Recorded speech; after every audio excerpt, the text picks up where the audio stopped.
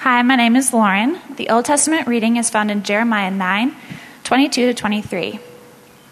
Tell your daughters and neighbors, the Lord says, the dead bodies of people will lie scattered everywhere, like manure scattered on a field. They will lie scattered on the ground like grain that has been cut down but not been gathered. The Lord says, wise people should not boast that they are wise. Powerful people should not boast that they are powerful. Rich people should not boast that they are rich. The word of the Lord. Good morning. My name is Ned. The New Testament reading is found in 1 Corinthians 2, verses 6 through 16. Now we do speak wisdom among the mature, but not a wisdom of this age or of the rulers of this age who are perished. Instead, we speak the wisdom of God, hidden in a mystery, that God determined before the ages of our glory. None of the rulers of this age understood it. If they had known it, they would not have crucified the Lord of glory. But just as it is written, things that no eye has seen, or ear has heard, or mind imagined, are the things that God has prepared for those who love him. God has revealed these to us by the Spirit. For the Spirit searches all things, even the deep things of God. For whom among men knows the things of man, except that man's spirit within him? So too, no one knows the things of God, except the Spirit of God. Now we have not received the spirit of the world, but the Spirit who is from God, so that we may know the things that are freely given to us by God. And we speak about these things, not with words taught us by human wisdom, but with those taught by the Spirit, explaining spiritual things to spiritual people. The unbeliever does not receive the things of the Spirit of God, for they are foolishness to him, and he cannot understand them because they are spiritually discerned. The one who is spiritual discerns all things, yet he himself is understood by no one. For who has known the mind of the Lord so as to advise him? But we have the mind of Christ. The word of the Lord. Thanks be to God. Hi, my name is Mike. Please stand for the gospel reading found in Matthew 16:21-25. From that time on, Jesus began to show his disciples that he must go to Jerusalem and suffer many things at the hands of the elders, chief priests, and experts in the law, and be killed, and on the third day be raised. So Peter took him aside and began to rebuke him. God forbid, Lord, this must not happen to you. But he turned and said to Peter, Get behind me, Satan. You are a stumbling block to me, because you are not setting your mind on God's interests, but on man's. Then Jesus said to his disciples, If anyone wants to become my follower, he must deny himself, take up his cross, and follow me. For whoever wants to save his life will lose it, but whoever loses his life for my sake will find it. The gospel of the Lord. Praise be to our Lord Christ.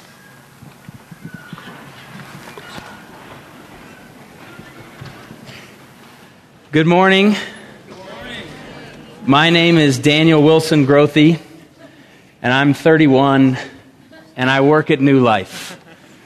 It's good to meet you all. I've been at New Life for 9 years, and one of the reasons I'm here is because Glenn is in England this morning. He's working on his doctorate, and he has to go 4 times a year, and this is one of the 4 Sundays that he'll be gone. So he asked me to come speak. We're in a series on 1 Corinthians, and we decided about 4 or 5 months ago as a preaching team that we would be studying through 1 Corinthians, and I was really excited about that. Because about 2 years ago, Matthew Ayers and I took a class here in town at Fuller Theological Seminary, and it was just a 1 Corinthians class. And it was 10 weeks just on 1 Corinthians, and someone said to me, how could you possibly spend 10 weeks on 1 Corinthians? Like, what are you going to talk about? Like, that was a joke, okay? I walked into the class and we had to purchase our books, and there was a 1,600-page commentary on the 16 chapters of 1 Corinthians written by this guy called Anthony Thistleton. And legend has it that Thistleton wrote this book and he only got a $7,000 advance for it. 1,600 pages, this big doorstop of a book.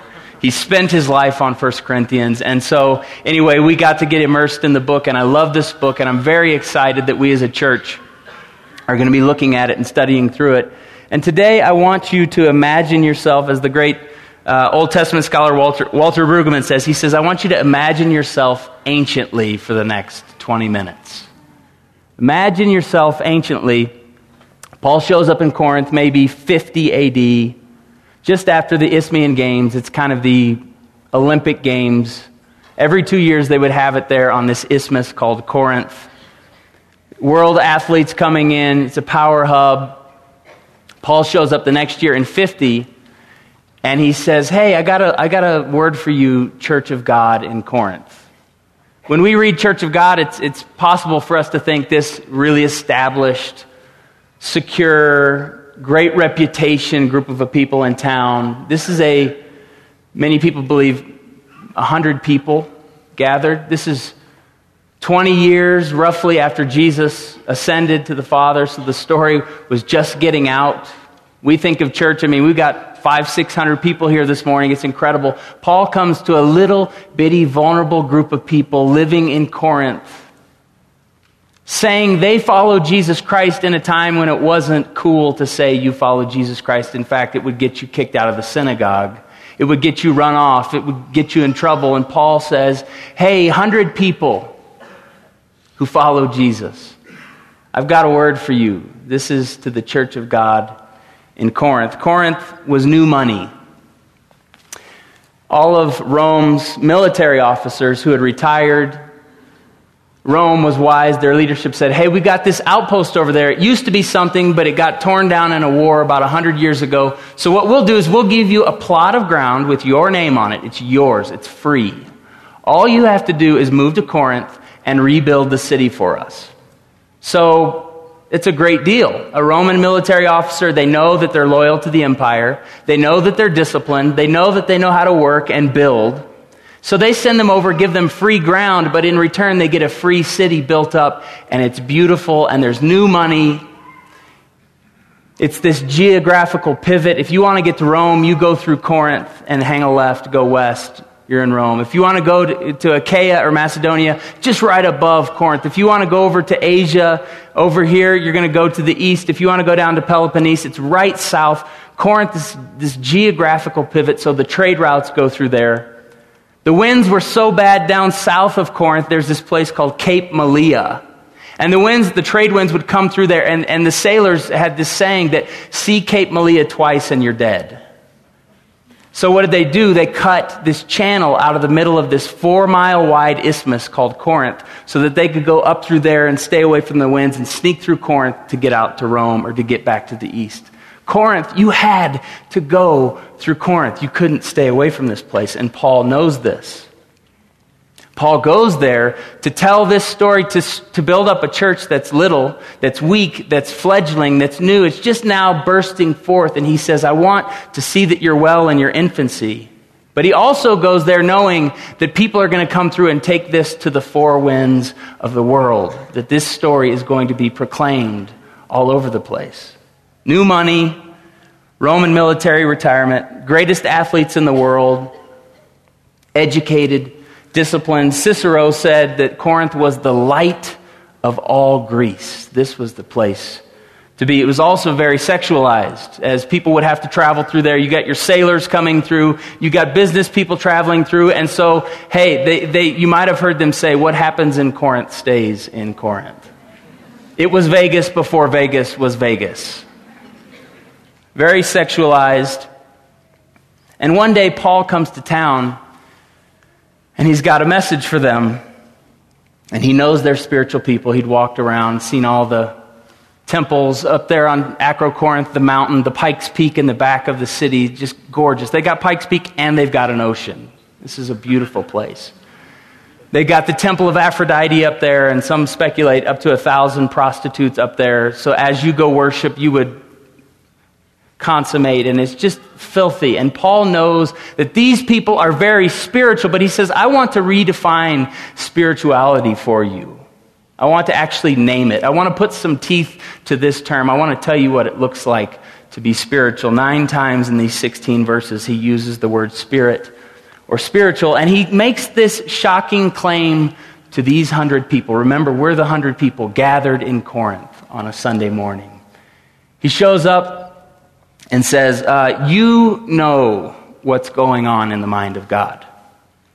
You have all the access you could ever want. You just do have the mind of Christ. You have received the mind of Christ. Come on, Paul. You know we've been on the run. You know that we can't hardly pay our bills. You know that we don't look good in this city of 250,000 people. Our little 100 of us, we're fools to them. Don't mess with us. Don't tell us that we've got God's mind on the situation. You know how hard it is, Paul. And he says, you have received the mind of Christ. God has let you in on what he thinks. The stakes are high here, Paul. You know that I'm putting my kids at risk just to be here. So I'm okay to be here, but please don't play with my emotions. Don't tell me something that's not true if it's not true. Paul says, you have the mind of Christ. And then they start looking around all the orators that come through Corinth because it's a geographical pivot. All these great rhetoricians who know how to speak and who know how to hold an audience captive, and they can just say it. And they look around Paul and he says, I come to you in fear and in trembling, not with wise and persuasive words, but I come to preach a man hanging on a cross. If you were a great orator in the day, you would have a patron, someone who would take you into their house and pay your bills. It was basically a research fellowship. And so all the rhetoricians would go around and they would perform for people, and all the rich people who could be the possible patron would be sitting there going, which one's the best? Okay, I'll put you on my payroll. Come into my house. And they recognize, Paul says, look, I'm not coming to be like that. I could ask for your support, but I won't. I'm going to work in the shop. While I'm with you for 18 months, I'm going to be a leather worker. I'm going to work with my own hands. I'm going to mind my own business. I'm going to show you that this message is true. And I'm not here to take advantage of you like all of the other orators that are coming through on the circuit. I'm going to live a different way among you. If this isn't true, this story, that you have the mind of Christ, time's wasting. These people could be making idols to sell in Aphrodite's temple. These people could be selling cattle that is going to be sacrificed to the gods. There's a great business in this town for spirituality. But by them holding to Jesus, by them staying true to this story, it means they're leaving money on the table. So when Paul comes and says, you actually now have the mind of Christ, they're a little bit on edge. They're a little bit wondering, are you here to play with our emotions? Are you here to sell us something? But Paul goes on to insist, you do have the mind of Christ.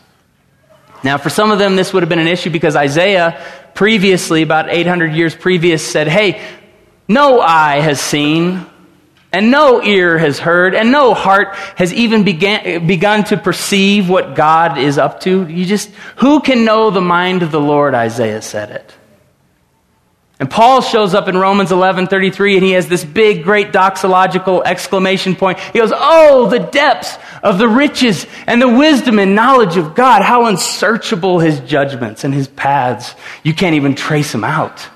Who can know the mind of the Lord, and who can instruct him? And who could ever give to God that God should repay him? For from God and through him and to him are all things, and to him be the glory. So Paul knows what Isaiah is talking about, the just untraceable paths of God. But then Paul says something else. You have the mind of Christ.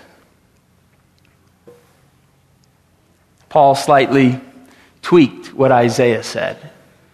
He said, yes, Isaiah said what he said 800 years ago, and God was speaking, and God was at work, and God was leading, and there was this great crescendo in our story at about 800 BC when Isaiah came on the scene. Yes, but there's more to it now. Let me tell you, let me interpret Isaiah for you. Let me tell you what he meant. 1 Corinthians 2:9. The things that no eye has seen, the things that no ear has heard, the things that no mind has ever imagined, those are the things that God has prepared for those who love him. God revealed these to us by the Spirit, for the Spirit searches all things, even the deep things of God. Paul screams, apocalypse! Right now. Revelation! That's the word that he uses in the Greek. Apocalypse. Something has happened. God has pulled back the curtain. God has disclosed himself. He's unveiled himself. He's laid himself bare before us. We actually can know those things that Isaiah said, who can know? Well, we can know because the Spirit has now come to search the deep things of God and to give them to us. Paul says, we find good gifts. We find God's kindness. We find God's interest in us. Elsewhere he said, while we were dead in our sins and trespasses, God made us alive in Christ. It's by grace we've been saved. Paul says, look, you can discern God in all the beauty of holiness. Paul says, look, all that God has done to lead you to this point, he's not going to forsake you. Paul says he's going to lead you forward. Every time you find a job and you're blessed, God's gracious gift. Every time you have a baby and you're blessed, God's gracious gift. Every time you go into the city and you're shown favor, God's gracious gift. Every time you pay off your mode of transportation or you get rid of your business line of credit, you're blessed and I'm going to send you out there. And God has good gifts. This is what Paul is saying. The Spirit reveals to us. He gives us good gifts. But Paul gives us a warning. Lest we misunderstand this place of great privilege as insiders on the mind of God, Paul gives us a warning. He says, you won't be powerful in the way that the world understands power. You won't be wise in the way that wisdom is defined by all those great orators that run around here tickling your ears and emptying your wallets on their message. You won't be wise in the way that the world understands wisdom. And he essentially asks them, can you take that?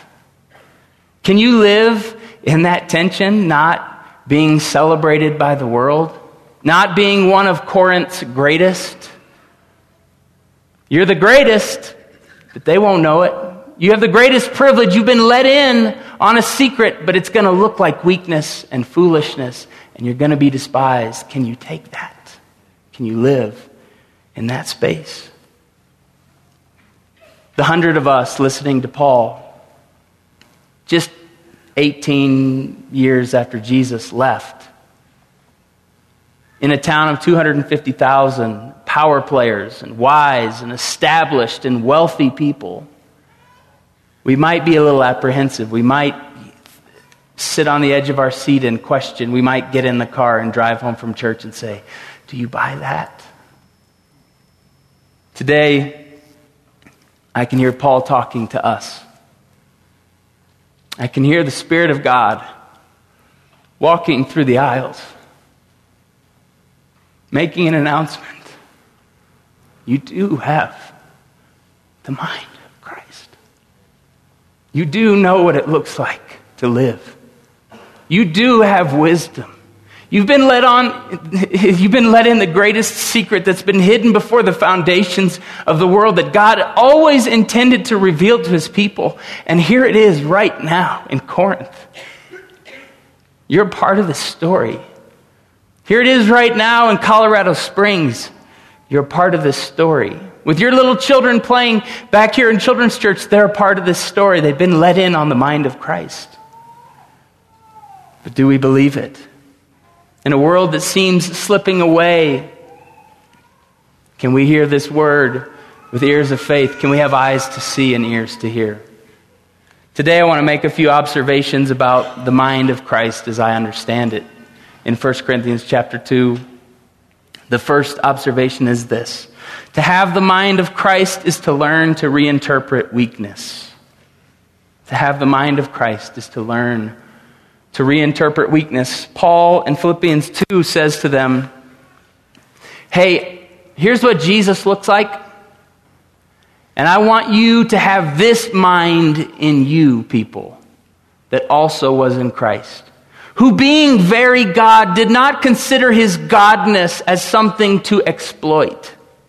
He didn't have to fight for his own rights. He didn't demand that they treat him as he was. Instead, he laid down his life. He became a servant. He took on flesh. He became human. And he was mocked and made fun of, and yet he stayed obedient unto death, even death on the cross. And Paul says to the saints in Philippi, let that mind be in you. Like actually work for it, like receive it, like take that mind, receive that mind from Jesus and live with that, the mind of a servant. To have the mind of Christ is to learn to enter into deep humility, I want to suggest. To have the mind of Christ is to sometimes look foolish in an age that's passing away, or to make decisions that sometimes fly in the face of the prevailing wisdom. And this one's difficult for me. To have the mind of Christ is to have the mentality amended within me that says my life must always be about public victory, about winning.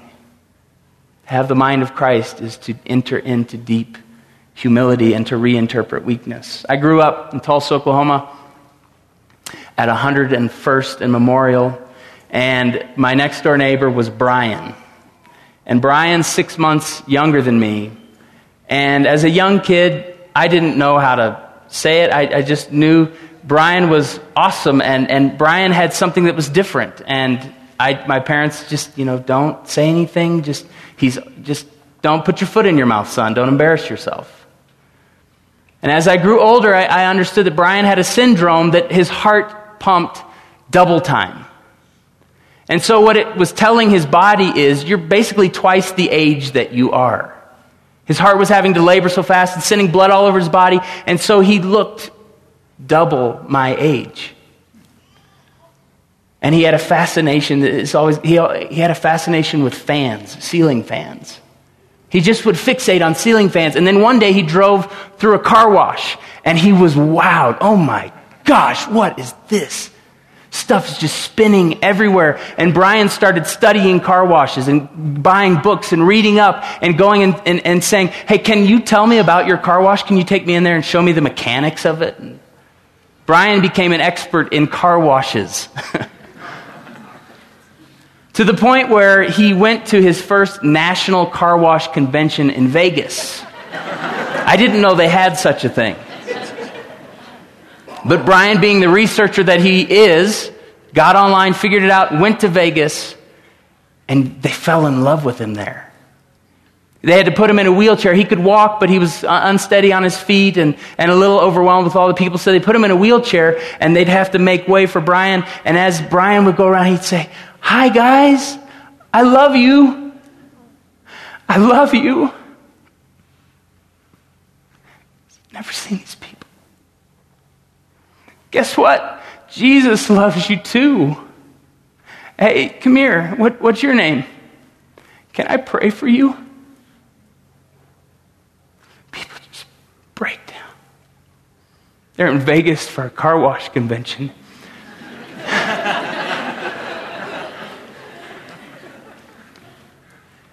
And they meet Jesus.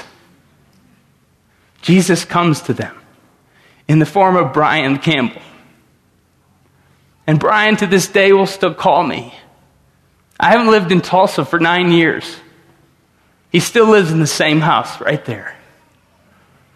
He's 31 years old. He'll call me and say, hey, Daniel, it's Brian. How can I pray for you? How are your babies? He still lives with his parents. He'll always live with his parents. His parents love him.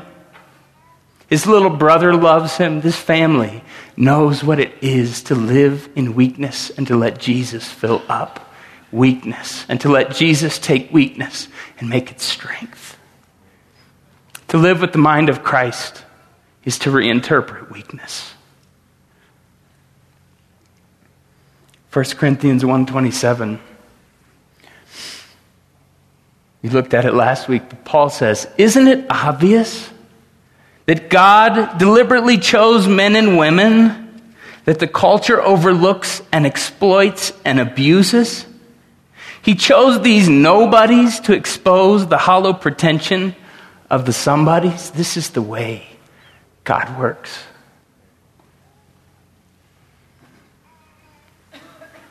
The second observation that I want to make is that to have the mind of Christ is to grow into what God has already said. What do you mean, Daniel? 21 months ago, went to the hospital. Lisa was past her time. She was ready to have a baby, to give birth to our third human.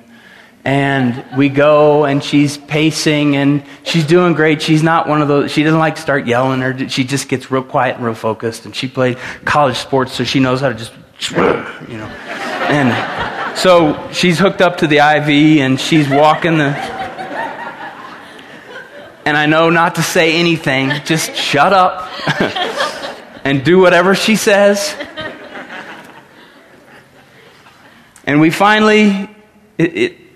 She's just working hard, and the nurse thought she would be at a 4 or a 5, and the nurse comes in, she goes, "You're at a 10! Oh my goodness, sit down, like you're having the baby." So we're wondering if the doctor's going to get there, and the doctor comes in, who's a friend of mine. He goes to New Life, and we had already discussed, I was able to deliver our second child, Wilson, and he said, "You can deliver this guy, Wakely." And so I was ready, and I said, "I'll be right back, I'll get your gloves on." He said, "There's not time, get over here right now." I was like, "Yes, sir." So I get in my place, and Wakely comes, and I catch him, and I wrap him in swaddling clothes, and I lie him on his mother. Just like, there you go, lay him on his mother. My bad, all you English teachers.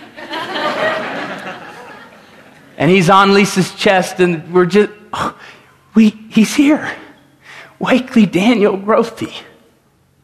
And I took him from Lisa, and they put him under the little hot lamps, like the incubator, where they warm old food, that kind of a thing. And so he's under the warm old food warmers, and Lisa's over there, and the nurse comes over to clean him up, and I'm just leaning over him like, "It's my guy. Hey, Wakely. Do you know that I love you? Like, I'm crazy about you. Like, I've been praying for you my whole life. And my parents were praying for you before I came. And you don't know how much of a gift you are. But I'm going to tell you how much of a gift you are. I'm going to spend my life. You're my son." That first day, Wakely didn't know what I meant when I said, "I love you." He had no clue. But Lisa and I kept telling him, "We love you." He's 3 months old. "We love you. You're awesome. You're a man of integrity."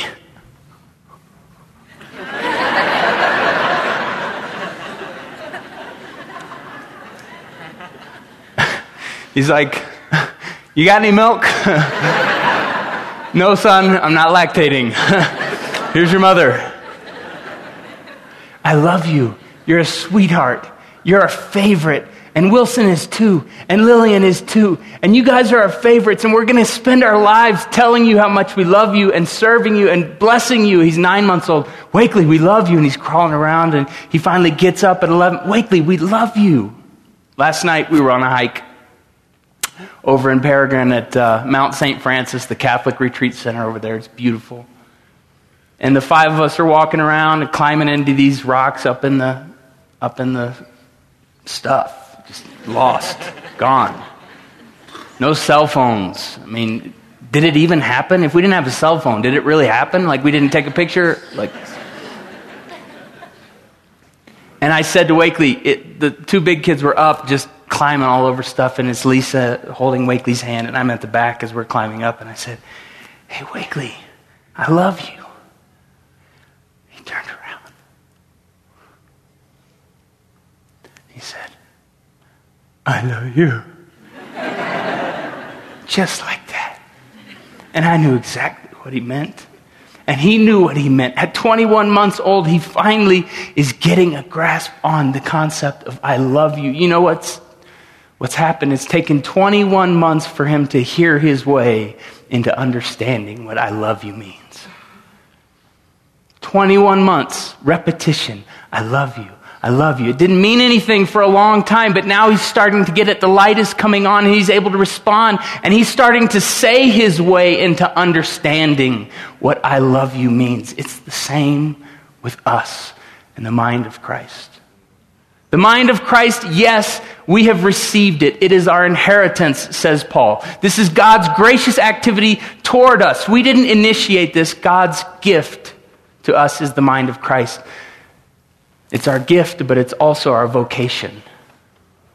It's the thing that we have been pulled into. It's the thing that now we get to steward. It's the thing that we get to obsess over now. It's the thing that we get to chase after and say, what does it mean to have your mind? What does it mean when you say to me, you love me? What does it mean to me when you say to me that I'm yours and my inheritance is at your table? I'm your son. I'm your daughter. What does it mean?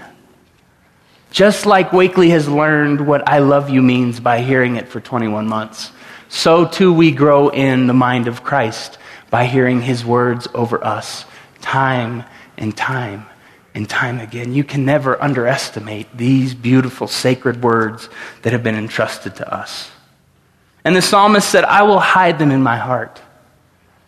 These will be my meditation day and night. I'm gonna hover over these words. The psalmist used the word shamar, which is to watch over. I'm just gonna shamar. I'm gonna watch over these words. I'm never gonna let them get out of my sight. I'm never gonna walk away from them. These are my words, and they are the words that teach me who I am. And these are the words that I speak back to you and to the world. To have the mind of Christ is to grow into what God constantly is saying about us. Today I have good news for all of us, the 100 of us here in Corinth. The little group of people that call on the name of Jesus in Colorado Springs, there's good news. Those that enter into the weakness of Christ crucified will also enter into the jubilation of Christ glorified. Last week, Glenn preached on the scandal of the cross, and it makes no sense in a world of power and wisdom that's a different definition.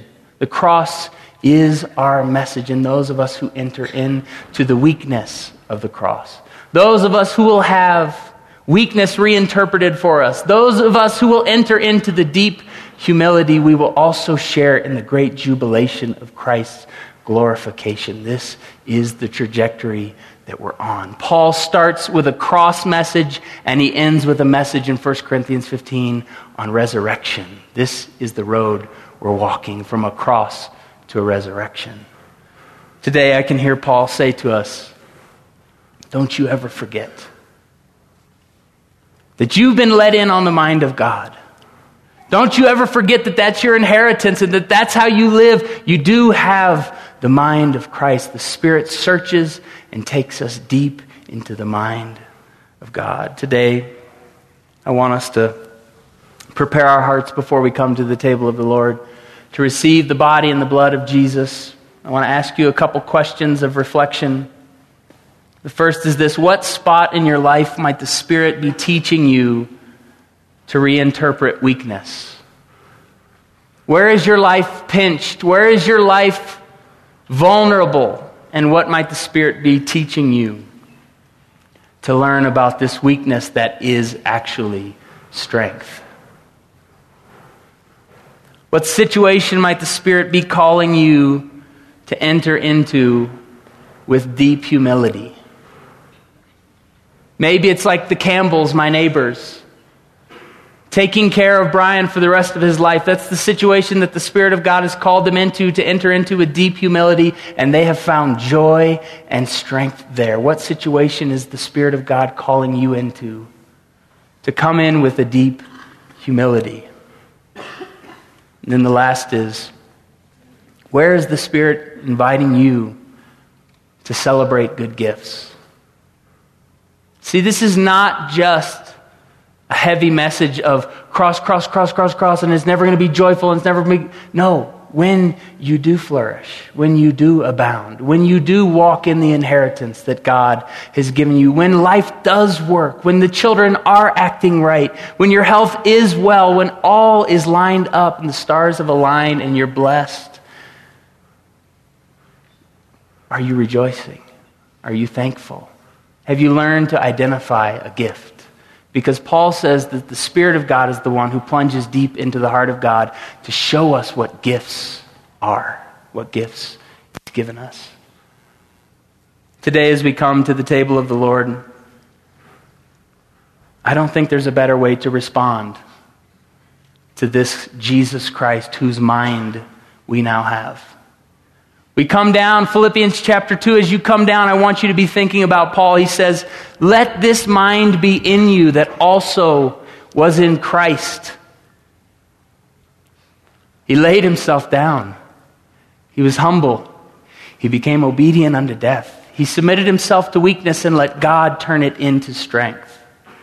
Paul says, because of Jesus' obedience, therefore God highly exalted him and gave him the name that is above every other name, that at the name of Jesus every knee should bow and every tongue confess that Jesus Christ is Lord. As we come down front to receive the body and the blood, we're coming saying, God, let this mind be in me.